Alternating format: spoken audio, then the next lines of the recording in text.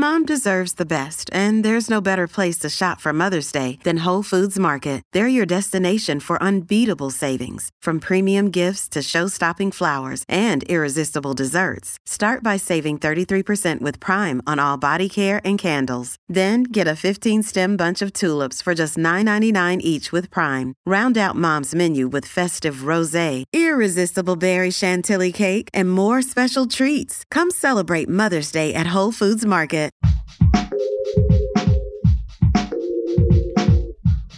What if you could become a better person, not by working harder, but by taking one small step a day? And not because you're a bad person now, but because there's something inside you that's ready for more.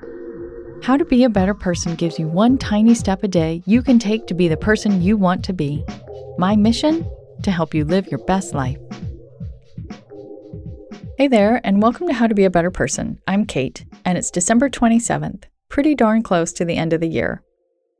I love to buy a new notebook and make goals for the new year as much as the next person, but I find that taking a moment to look back at the year that's ending is a crucial piece of the process that a lot of people miss. After all, looking back at 2019 helps you appreciate all that you did and felt and learned. It puts you into a great frame of mind for thinking about what comes next, which is what we'll do next week during Better Than Resolutions Week. To help you take stock of your 2019, I've got 4 questions for you. The first letter of all these 4 questions spell all in, which should help you remember them. The A is, what did I achieve? This is where you get to list your highlights and pat yourself on the back for the cool stuff you did, whether it was hard work or it fell in your lap. If you don't celebrate your victories, who will?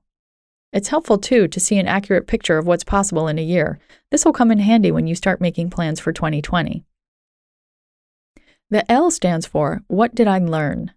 This digs a little deeper and asks what those highlights, as well as any lowlights, taught you. And let's be honest, it's usually the things that didn't go the way you expected that teach you the most. This is a chance to honor that learning and hopefully help it sink in a bit more before you're off to the next thing. The second L is, what do I want to let go of? This is like the opposite of what happens when you come back to your home country after traveling abroad and you have to declare what you're bringing back into the country for customs. In this case, you're declaring what you aren't bringing with you into the new year. Maybe it's a relationship, or a habit, or a thought. For me, I want to let go of the belief that I have to take every job opportunity that comes along. I want to be a bit more strategic about what I say yes to so that I can keep my workload a little more manageable this year. So that means I have to let go of the idea that I need every job I can get and that I can defy the laws of time and space and get 12 big things done in a day. And the N stands for the IN. What do I want to carry over into 2020?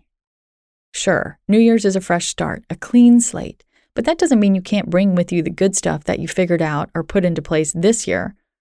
I want to carry over my level of exercise. I started working out an extra day a week this year, and even though it's a quickie 10-minute thing that I do at home, I notice a really big difference from it.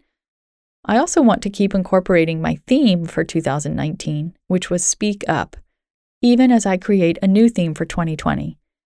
If you don't know what I'm talking about with this whole theme thing, don't worry. We'll cover it next week in Better Than Resolutions Week.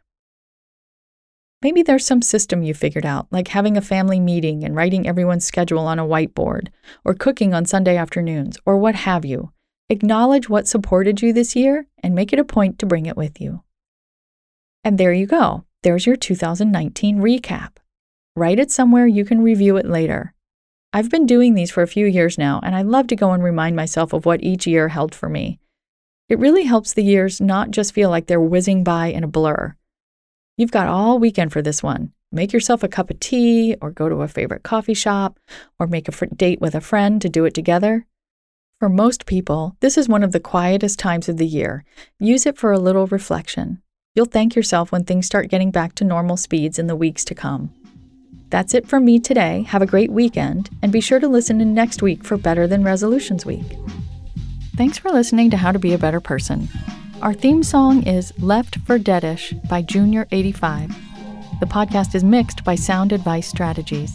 If you liked what you heard in this episode, share it with someone you think would like it too. Your voice matters.